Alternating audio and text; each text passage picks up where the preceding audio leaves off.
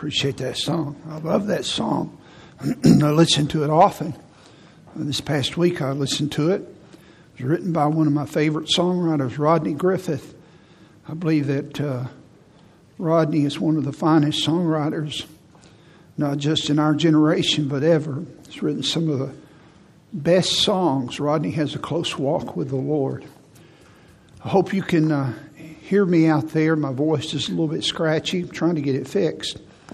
But if you would turn to the book of Hebrews, chapter 12, and that's toward the back of the New Testament, Hebrews chapter 12, and then locate that, and then find Ephesians chapter 4, those two places. We'll start in Hebrews 12, and then Ephesians 4. I'll cover some other verses and put those on the screen, but I want you to look in this passage. And could I encourage you to write some things down? I think this will help you. Also, if you would maybe take a verse that maybe God gives you as He speaks to you, and just memorize that verse and then meditate upon it. And that's the way that God changes your life. And He'll teach you His Word also by that way.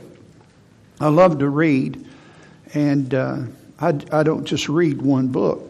Paula reads one book at a time. I like to read a lot of books. I'm an ADD reader.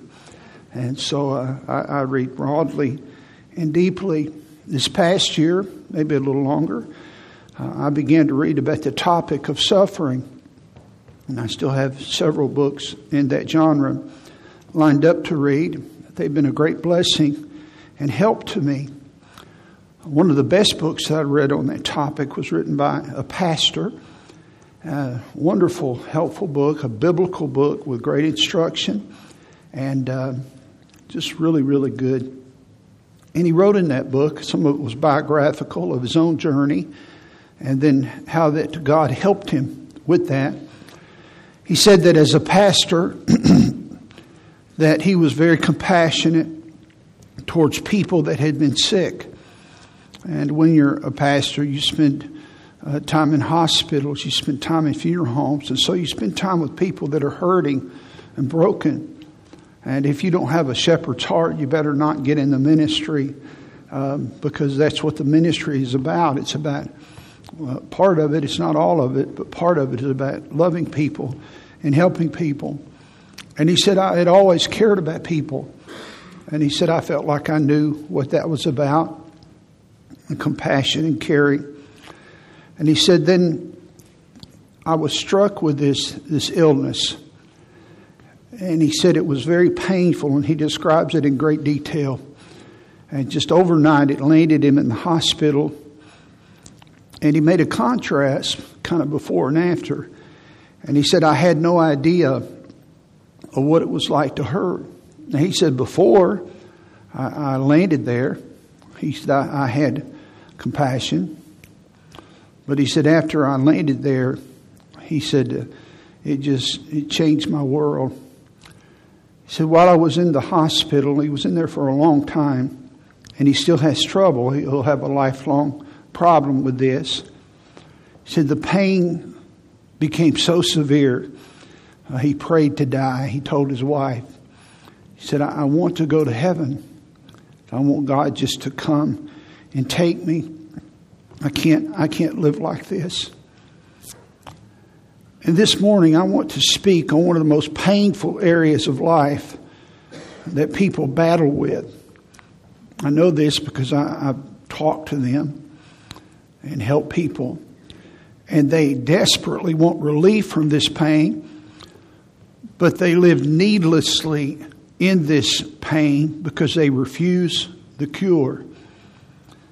And as I've said, as I've gone through this series of messages in recent weeks, that life is very difficult. It's very hard. And inevitably, just the human condition, because of our sin, invites pain and suffering.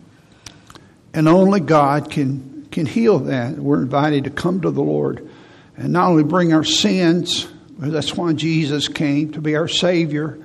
And He suffered and bled on the cross and was buried in the tomb. We sang this morning that He lives to forgive us so that we could go to heaven.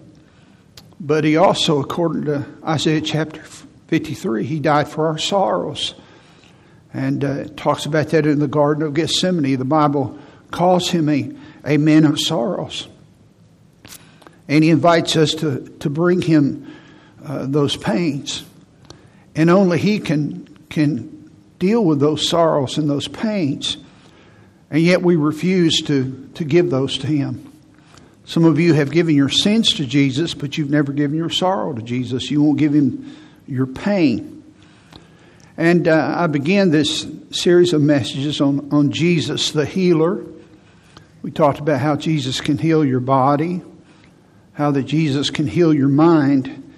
And I want to transition this morning to a very important topic on how that Jesus can heal a part of your mind, healing from a resentful mind. A resentful mind. Resentment is a very difficult feeling to overcome. The dictionary defines resentment as indignation at having been treated unfairly.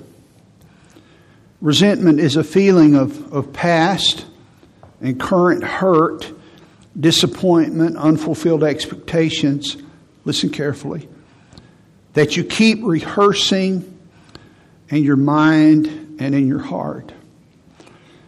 Now, resentment is an emotion, but before it's an emotion, it's a matter of your mind. It's something that you think about. You say, what do you mean by that, Rick? You would never be resentful if you didn't think about it. Now, I'm not saying that you just have this mental switch, and because you wouldn't be human. Because we are emotional creatures. The Bible says we're made in the image of God. That's not a physical likeness. That's an intellectual likeness. It's an emotional likeness. And God is joyful. God weeps. God has an emotional side. God gets angry. It's righteous anger. We may talk about that in a little bit. But you have control to the degree of that emotion by your thoughts. And some of you are resentful, and you need not be. You see, you light the match, then you light the fuse, and then the explosion happens when you could have caught it way far up current. And it starts with thinking like this. Something happens to you out of your control, and that's what happens when I talk. Well, I couldn't control that. No, you couldn't control that, but you can control your thinking about what happened. And here's what happens. You begin to think, I deserve better than that. You can't treat me like that. And sometimes it's not about work, it's about the home. You can't treat me like that. You broke your promise. That's not what I expected. This isn't fair. And on it goes. And so you begin to wallow in that, and then other thoughts come to you, and Satan provides some of them. The flesh provides some of them.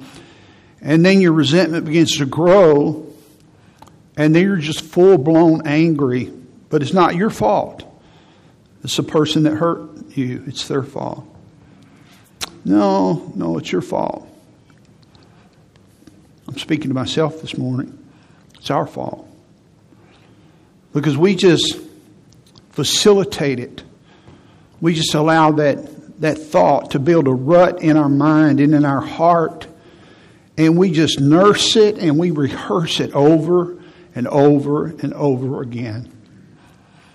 I've been for several years studying about the topic of anger and bitterness.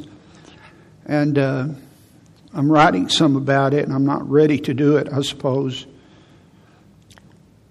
One man defined anger as this, and I believe he's onto something here. He says that people get angry as a result of a personal value or right being violated. And that's not the only reason. But I thought, that's really true. Most of the time when you get angry, it's because you feel like your values have been taken advantage of. Well, that's not right. I came to the restaurant. My food ought to be warm. That's a value. That's a right. I'm paying for this. It ought to be warm. So you take it out on the waiter or the waitress. It's not their fault. And you just rip them. They didn't have anything to do with it. And then you get all upset. You take it out on your wife or your husband or your kids. They didn't have anything to do. And you let this resentment in the immediacy of the moment just bleed over. Or they bring you the wrong thing.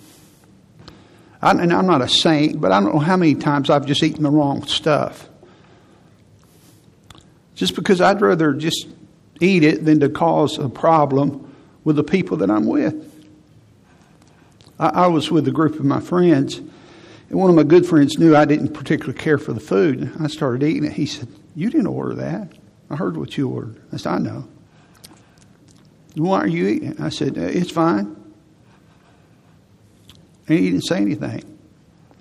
Well, I'm with my friends, and I'm not saying it's wrong to ask, and I suppose there's a certain place I would ask. But, I can eat that. You're in control of your response. And some of us, we live so much in what we deserve and what our rights are that I call them porcupine Christians. We can never be satisfied, and everywhere we go, we're prickly. We hurt people. But we have our rights. And someone said that people that always claim their rights, they basically create rebellion. But people that focus on their responsibilities, they bring revival. I think that's true. Now, anger is a result of a personal value being violated. I think that's true. But most of us, that's not righteous anger. There is a righteous anger. God gets angry. But His is righteous anger. Because most of us has to do with our personal rights. It's not righteous anger. We're not getting indignant over something that God is angry about. In fact, we get angry at other people's sin, not at our sin. I preach to you about that so much. It's just so easy to get angry at the other guy. And think about the seeds of the sin. Are those seeds in me? Matthew chapter 7. Look at my life first. Is that in me? Before I start barking at my kids, before I start barking at you, is that in me? Is it in me? If Jesus would have claimed His rights, every one of us would be in hell. Every one of us. Jesus yielded His rights. He didn't have to go to the cross. He didn't even have to come to the earth. He didn't have to take on a body. You read Philippians chapter 2. He took on a human body and He humbled Himself. And He gave up His rights so that He could be the sacrifice for your sins and for my sins. So much of what we call is righteous indignation and righteous anger and resentment is sinfulness. Let me show you two passages here on the screen before you look in the Bible about this matter of wrong anger, and contrast it with Jesus and the way He lived. 1 Peter chapter 2, verses 21 through 23. For even hereunto were ye called, because Christ also suffered for us. Now, the theme of 1 Peter is suffering.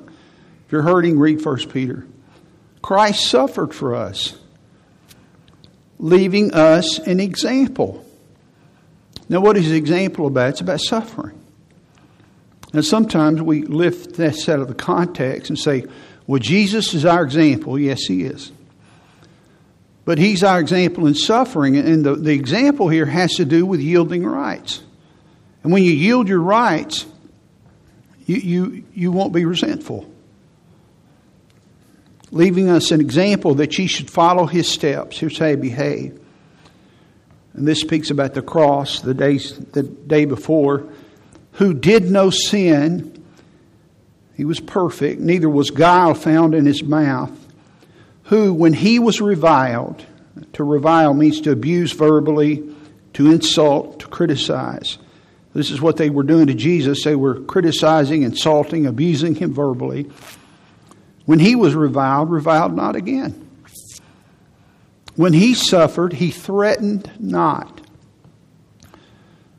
What did he do? He committed himself to him. This is his heavenly Father. Jesus committed himself to God the Father that judgeth righteously. Now, you won't find anger anywhere in there. Now, God gets angry sometimes, but you know what you find here? You find submission to God. That's why Romans chapter 12 says, avenge not yourselves, but you give that up to God. And so many times we're so resentful because we're angry. And we're angry because our ideals have been violated. I'm not saying you shouldn't have them. But I'm going to tell you something they're going to get bumped up against. The first quality of love in what we call the love chapter. Do you know what it is? You know what it is? 1 Corinthians chapter 13 and verse 4. Charity suffereth long. That's the first description. The first quality of love in the love chapter. It suffereth long. Doesn't focus on self. It's not only patient, but it's long suffering. It suffers for a long time. Well, you're not going to treat me that way. Well, when you love them, you'll kind of let them take advantage of you sometimes. Well, I deserve better than this. Well, you may, but if it's somebody you love, you tolerate some things. The opposite of love is anger. You can't love people when you're angry. Angry person is not a loving person. And anger is manifested by impatience. An impatient man is an angry man. An impatient woman is an angry woman. That's not a virtue. I remember a pastor that he would almost half apologize and half make a joke about it. Say, well, yeah, sometimes I get angry. I've heard him say that in 2 or 3 settings. He's a well-known preacher. I would sit there and I'd say, well, you don't need to be in the ministry. Titus 1 says a bishop doesn't need to be soon angry. You're going to destroy people. There's certain character qualities that people, personality things, and this is not in the Bible, it's kind of a study people have done with personalities. And cholerics, they get things done, but they leave a trail of bodies behind them. If you want a project done, give it to a cleric, and they'll trailblaze. But the people that work with them will never work with them again, because people are projects to them. They're just a means to an end. They don't care about them. What kind of person are you in traffic when the traffic is slow? You tailgating? Stop, preacher. That's none of your business. Well, I'll just read the Bible then. Charity suffereth long. Are you a loving person when you drive? Well, that's different. It is. Are you impatient with your spouse? Are you impatient with your kids? This is in the home. Are you a leader? Are you impatient with your employees when they mess up? Sometimes I watch coaches on the sidelines as they rip into the players when they make mistakes, and the first thing that comes to my mind is, now who rips into you when you make a mistake, when you make a bad call? Because I know you make them. I know you do. Who comes to you and gets in your face and cusses at you?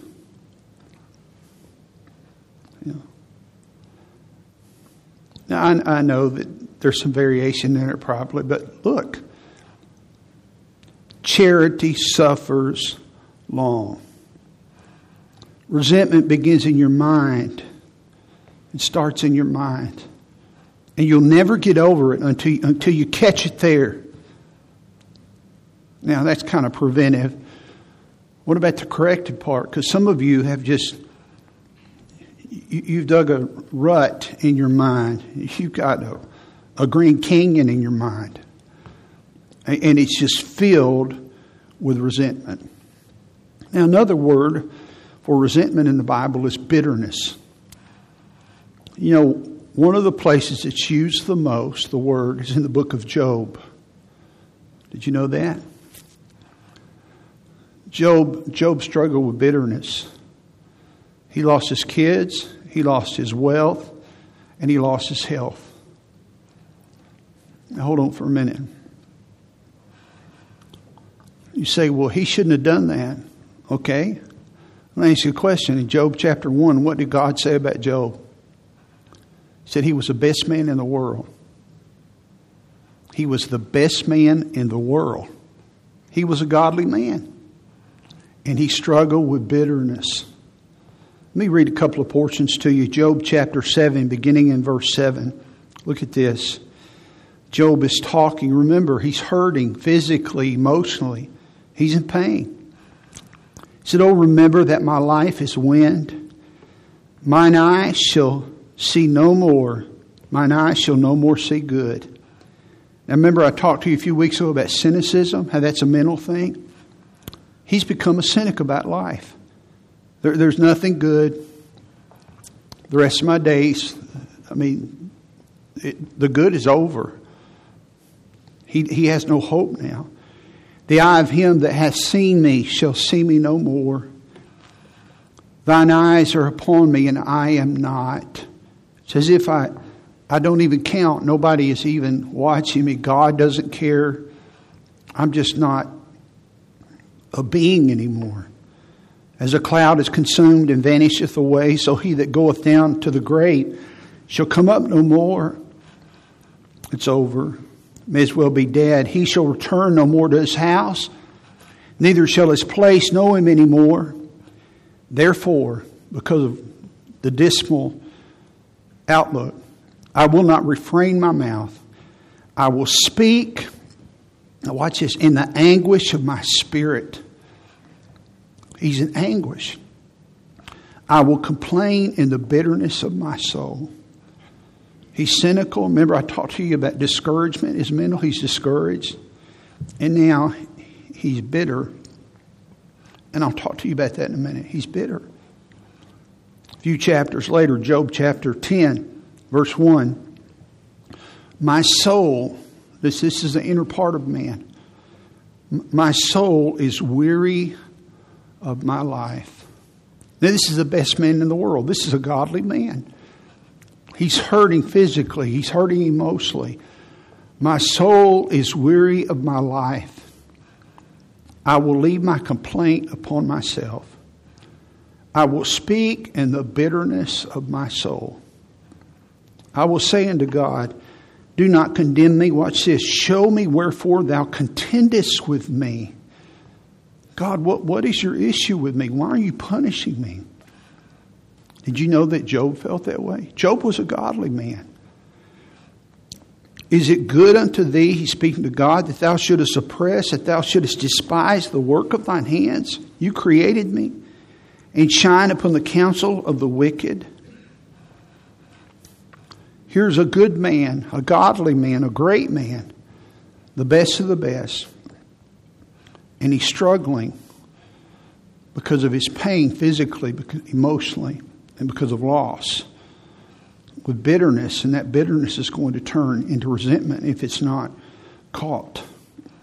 Now, this morning I want to make some comments about resentment and bitterness. Number one, most people that are bitter don't know it. Most people that are bitter don't know it.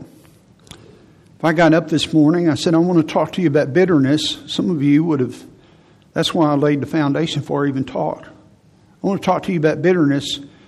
The larger part of you just turned me off. Well, that's not me. I'll just think about lunch because that's not me. It's somebody else. Most people that are bitter don't know it. Here's why. How would you define bitterness? Bitterness is harbored hurt. It's simmering disappointment. It's unfulfilled expectations that you cannot forget. It's in the mind. It simmers there. It won't leave. There are unfulfilled expectations, disappointments that you cannot forget. So here's our words for bitterness. This is why bitter people don't know it. This is what we call it. Well, I'm just disappointed. I'm just really disappointed in him. I'm just disappointed in the church. I'm just hurt.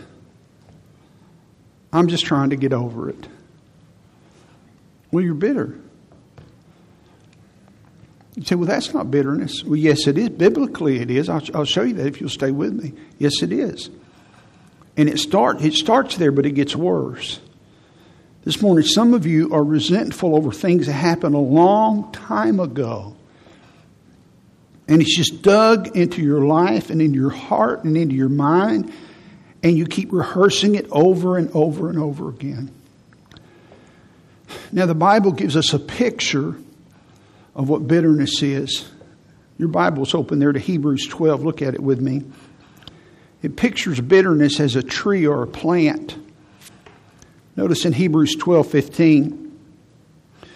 Hebrews chapter 12 and verse 15. Looking diligently, lest any man fail of the grace of God, lest any root of bitterness springing up. Notice that expression.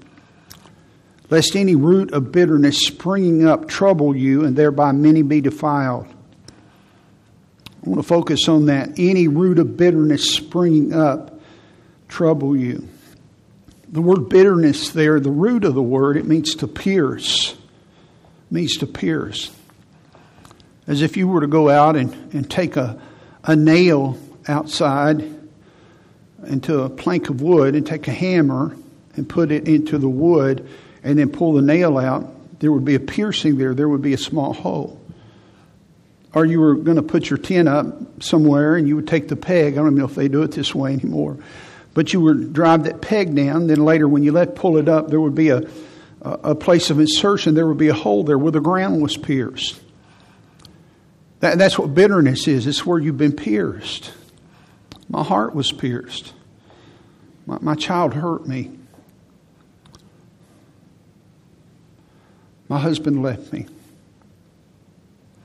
I got fired from that company. I gave them 30 years and they let me go. They didn't treat me right. I'm not saying you don't get hurt. That's where it starts. It starts with a piercing. So here's the process. Number one, your heart is pierced. Number two, the seed of discontentment is planted. The piercing is there. And then the seed is planted and cultivated. And then the root is established. It's called a root of bitterness. Now, up to this point, nobody knows these things are going on. There's some evidence of it, but it's hidden. You've got a piercing, which nobody knows about but you. The seed of discontentment, except for the people closest to you. Most people don't know about it. They don't see the root. It's all underground. But then the fourth stage, the Bible says, the root of bitterness begins to spring up. That means it begins to surface and blossom. And that's the stages, those four stages of the development of bitterness. The piercing, the sowing of the seed of discontentment, and then the root develops. And roots are hard to get up. The longer they're there, the harder that you ever try to pull one up. We pulled a bumper off a truck one time. They're hard to get up. You need the grace of God to help you with that. And then it begins to blossom. God help us when it blossoms. I'm not going to go into much this morning, maybe next week. But here's the thing, it all starts, listen carefully, it all starts with the piercing.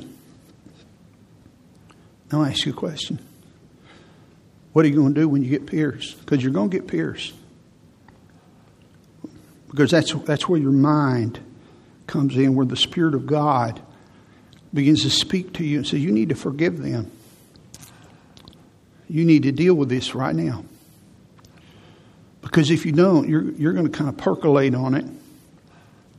And underneath get angry and discontent, and that's just going to simmer. And then that root's going to get established, and roots begin to grow upward, and the ugly blossom and fruit is going to eventually find its way up. Bitterness springing up. You know, one way it blossoms, not the only way, I just want to show you a sample, is in the way we talk.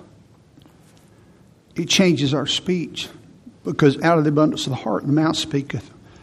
When you have a bitter heart, you have a bitter tongue. Romans chapter 3 talks about the character of the fallen man, of the corrupt man. And even though you're saved, you still have a corrupt nature. Romans chapter 3 and verse 14 says, whose mouth is full of cursing and bitterness. And the word cursing there doesn't mean profanity. It means saying negative things. It's the opposite of blessing. Rather than blessing people, you're cursing people. You're being negative. But your mouth is full of bitterness. And it's the same word as Hebrews 12:15. It means you're just so seething with bitterness. So you talk to people about your piercing. And you speak against that person. Again, it's used this way when enemies who are angry with you, or if someone else is your enemy, this is how you deal with them. Psalm 64 verse 3, who whet, W-H-E-T, like a knife, a whetting stone, who whet their tongue like a sword and bend their bows to shoot their arrows. Even bitter words. Now, swords and arrows hurt. That's what you do when someone is your enemy. You're going to make them pay. In the Christian world, sometimes we just use periodicals or Facebook. That they may shoot in secret. This is interesting. At the perfect. That means this person is innocent. Suddenly do they shoot at him and fear not. Bitter people. One other reference here, James chapter 3, verses 10 and 11. Out of the same mouth proceedeth blessing and cursing. Again, here's one person, sometimes they bless and sometimes curse. Not profanity, but rather than saying good things about people, they're saying negative things. My brethren, these things ought not so to be. Doth a fountain, here's the analogy, send forth at the same place sweet water and bitter water. Here's what he's saying. Something's wrong with the source that doesn't send forth consistently the same water. So here's why I give you this. The first step to conquering a problem is to define it. And some of you need to come to the place this morning and say, you know what? Maybe I am bitter. I've been calling it something else. But I am upset with my kids. They did hurt me. I did get upset with that institution. And it started in your heart and in your mind, and you have just rehearsed it and nursed it and carried it with you. Now, you can't get through life without getting your feelings hurt. You can't join a church without getting your feelings hurt.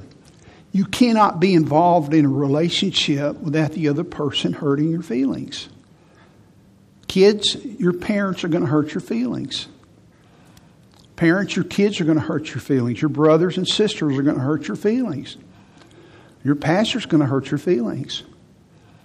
You're going to hurt your pastor's feelings. It goes two ways. It's a part of life. So what are you going to do? Are you going to run from it? Or are you going to forgive? Are you going to be petty and just keep a little diary? And I'll talk about this maybe in a little bit. Are you going to give people margin and mercy? Jesus said this in Luke chapter 17 and verse 1. Then Jesus said unto his disciples, it is impossible, but that offenses will come. He said, it's impossible. You're going to be offended. And it's funny because after he told them this, Peter spoke up and he said, Lord, increase our faith. In Luke 17:5, Lord, we're going to need some help with this. But Jesus said, look, you're going to get hurt. But notice what he said in the last part of the verse. Woe unto him through whom they come. It's not like he brushes this off. He's now, these people that hurt you are accountable to me. And by the way, you're accountable to me when you hurt people. It goes two ways. It's amazing sometimes. We get wounded and we go off in the corner. Well, they hurt me. I'm never going back. I hate that restaurant. I hate that school. I hate that church. I hate that person. Like you never hurt anybody? Really? Really? Wow. Jesus said, woe unto him through whom they come. We have such unrealistic expectations. And we really become expert Pharisees on this issue of bitterness. Bitter people usually don't think they're bitter. But they are, because they just call it by a different name. And then they deal with it with other ways. Now look, you've got to learn to extend mercy rather than be all about justice. I demand justice. As I said, really? Now remember that thing swings both ways. You want it for you? Now if you saw yourself correctly, you wouldn't say that. If you saw yourself with the eyes of God, you wouldn't be all about justice, I'll tell you for sure. Some people are easily offended and they carry resentments because of their immaturity. You're wounded and you're resentful because you don't see yourself correctly, because you're immature if you're a Christian. Psalm 119 and 165 says, great peace have they which love thy law, and nothing shall offend them. Nothing shall offend them. Well, that'd be a good place to be, wouldn't it? You see, listen, the more mature you get spiritually, the more you grow spiritually, the more you realize that some things are going on in that person's life that maybe I don't know about, and I better give them some margin. You know, there's been some times in my life where I wish I could tell people, but I don't. And if they knew, they'd say, oh, I didn't know that. That changes things. Yes, it does. Great peace have they which love thy law, and nothing shall offend them. But if you do not do that, here's the way your mind thinks, because you want vengeance and you want to exact a pound of flesh. You become resentful. And here's the way you think. It becomes all about your perception of the offense. Well, here's how they hurt me. And it was on this day, it was at this time, and he was wearing that shirt, and this is what he said. I've actually been in meetings to try to, be the mediator. When one person, well, here's what I said. No, you didn't. You said this. And I remember saying, but there's just no help here. They're keeping score. Did you know you can't win when somebody keeps score? What are you doing keeping score? You're not happy. God's keeping score on you. It's how you perceive the offense. You're writing all that down. Then you're thinking about this, how you're going to treat the offender. Not just the offense, but the offender. Here's what I'm going to do. Here's what I wish for them. Here's what I want to happen. You read in Matthew 5 and other places, God said, bless them, pray for them, do good for them. The Bible turns it inside out. Don't do those things. I know why that happened. God is punishing them. Do you want the boomerang to come around and hit you like that? Really? You want this? And then you not only think about the offense, how you've been hurt, and the offender and how you want them to get the same thing. You begin to think about your response to the offense. Now, what is my plan? But my plan is not on how to help and how to serve. my plan is how I'm going to destroy the person. And it's all a matter of the mind. And some of you are so deeply wounded that it's not a scar, it's a raw wound. And I have mercy for you. And I'm sorry, I've been there. I've been the one that caused it, and I've been the recipient of it.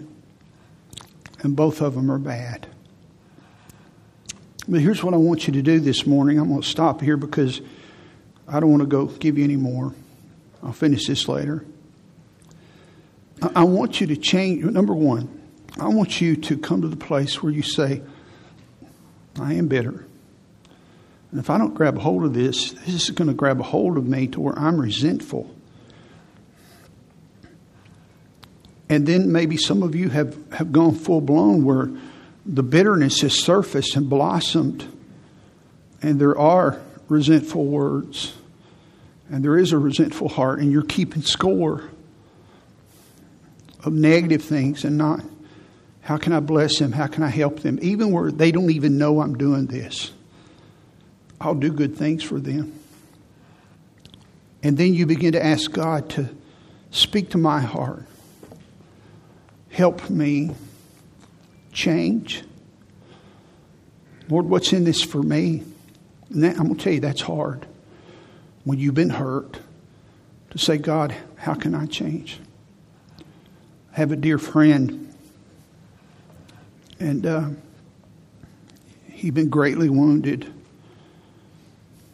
I was just trying to lift him up, really just listen. Just listen and kind of give him a shoulder and catch some tears. I couldn't fix it. And he said something I will never forget. He told me how that his wife had left and he was desperately trying to win her back and she wouldn't come back. And he was doing these things trying to get his wife back. And in a matter of insight, after prayer, God gave him this thought and said, you know, you haven't shown empathy to your wife. Now, you folks that are married, listen to me. This will help you. Because women can do this too. You haven't shown empathy to your husband.